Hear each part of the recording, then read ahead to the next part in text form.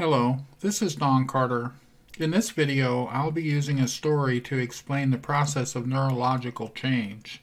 There are biological changes that take place in the brain and central nervous system when we make a major life change. It's highly recommended that if you have not already done so, watch the videos on neuroplasticity, neural networks, and mental filters. If you get nothing more from those videos, there are 4 principles to keep in mind about neurological change. Number 1, neurons that fire together wire together. Number 2, use it or lose it. And number 3, in order to encode a neural network in the brain, it takes intensity and repetition. Let me give you an example of how we go about changing our love map or other complex neural circuitry that we've been living with intensity and repetition over and over again for years, if not decades. So I call this one Zebras and Giraffes. It's a story about a woman who comes to counseling.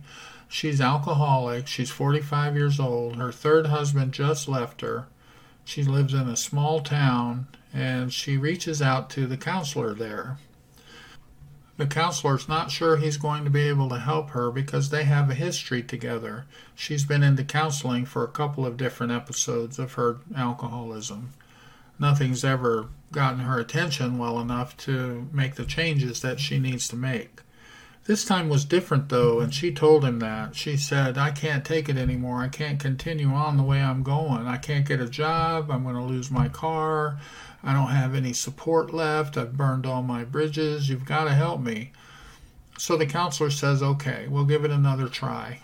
But you have to make this agreement." She said, "What's that?"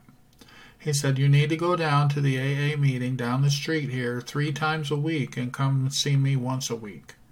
She goes, "Oh, no, you don't understand. I don't do groups like that." And he says, "Yes, I do understand, and I know you don't do groups like that.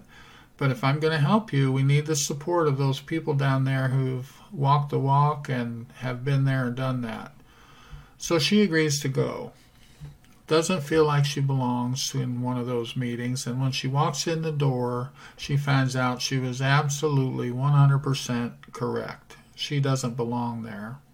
She's like a zebra walking into a room full of giraffes.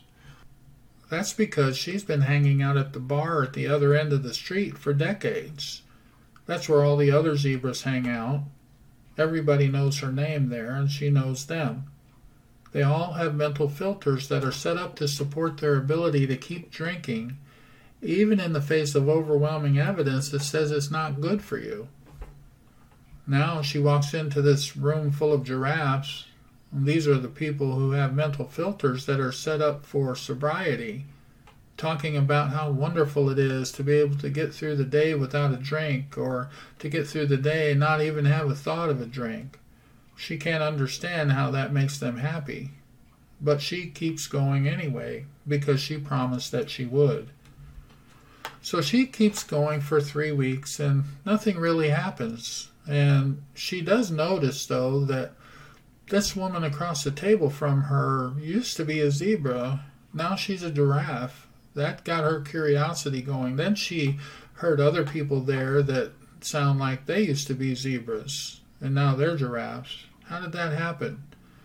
If it happened for them, maybe it can happen for me. So she keeps going. Then one day, the bank calls. They're coming to get her car. She hasn't been able to get a job to keep the payments up. She lives in a small town and everyone knows her reputation, so she's become unemployable. She's burned all the bridges with friends and family, and nobody will give her a loan or help her out. Now they're going to come and get her car, and she won't have a way to get around or a way to even get to these meetings or the counselor's office. So she's having a very bad day, and she walks into the room in her AA meeting and sits down at the table, and everyone's in there giggling and laughing and having a good time, and it's starting to really irritate her because things are only getting worse.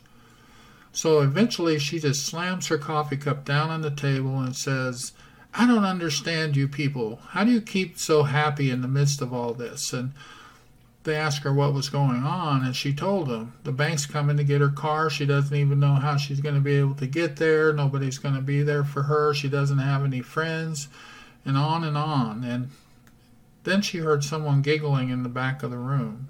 This was really offensive to her, so she turned around, and that person says, "Oh, don't mind me, no offense. I'm not laughing at you. I'm laughing at me. I've been where you are. I know exactly how you feel." And so do most of the other people in this room. She asked them, "What do you mean, you know?" "Well, we've been there and done that." So she says, "Yeah, but I've been coming here for almost 3 months now. Nothing's changed." They told her that's why some people there were giggling, because you can't just come and sit at the meeting and hope to get quality sobriety. It's a program of action. You have to take what you hear here and use it, apply it in your life out there to see what recovery skills and tools will work for you. She goes, "Oh, great. So what tool do you think is going to help me in my situation when they come and get my car tomorrow? What do I do?" They said, "Well, you've done everything you can do. Doesn't sound like there's anything else you can do. So in that case, we suggest using the tool of letting it go and turning it over to your higher power. It's no longer your problem, it's his problem." She doesn't see how that's going to work, but she has no other choice. She goes home, gets down on her knees before bed. She tells God everything that's been going on. She says, "They told me at that meeting I need to come and give this to you. I know that I'm a burden and I don't want to be that for you, but I don't know what else to do, so I'm doing what they told me." Then she crawled up in the bed, went to sleep, and had the best night's sleep ever. She got up the next day feeling refreshed and invigorated and strangely happy, even though they were coming to get her car today. She cleaned the house and ate breakfast and went out to get the mail, and when she opened the mailbox, she found something that was quite surprising to her. Oh boy, it was a letter from the IRS. She opened it and began to read. It said that we've been auditing your tax returns and found that we've made a mistake and that you have a refund coming. So they included a check.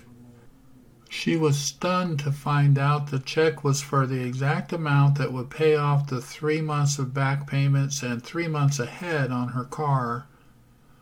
Needless to say, it was a stunning experience for her, and the intensity of it burned a neural network into her brain instantly that says, "Wow, this turning it over and letting it go really works."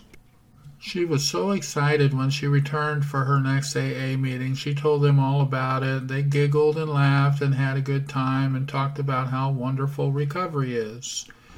From that point on, she did everything they told her. She gathered more tools and tried them out and found several that worked really well for her.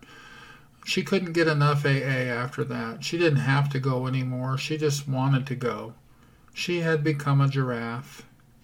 Then one day, in walks another zebra. This story is a good example of how to make changes in your neural circuitry, especially if you're dealing with a very complex and sophisticated issue.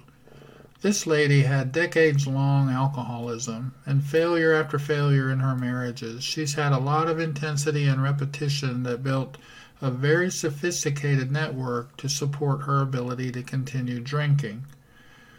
She went to her AA meeting and felt totally out of sorts because she did not have a neural network for that. She did not have any experience to create any neural circuitry for recovery.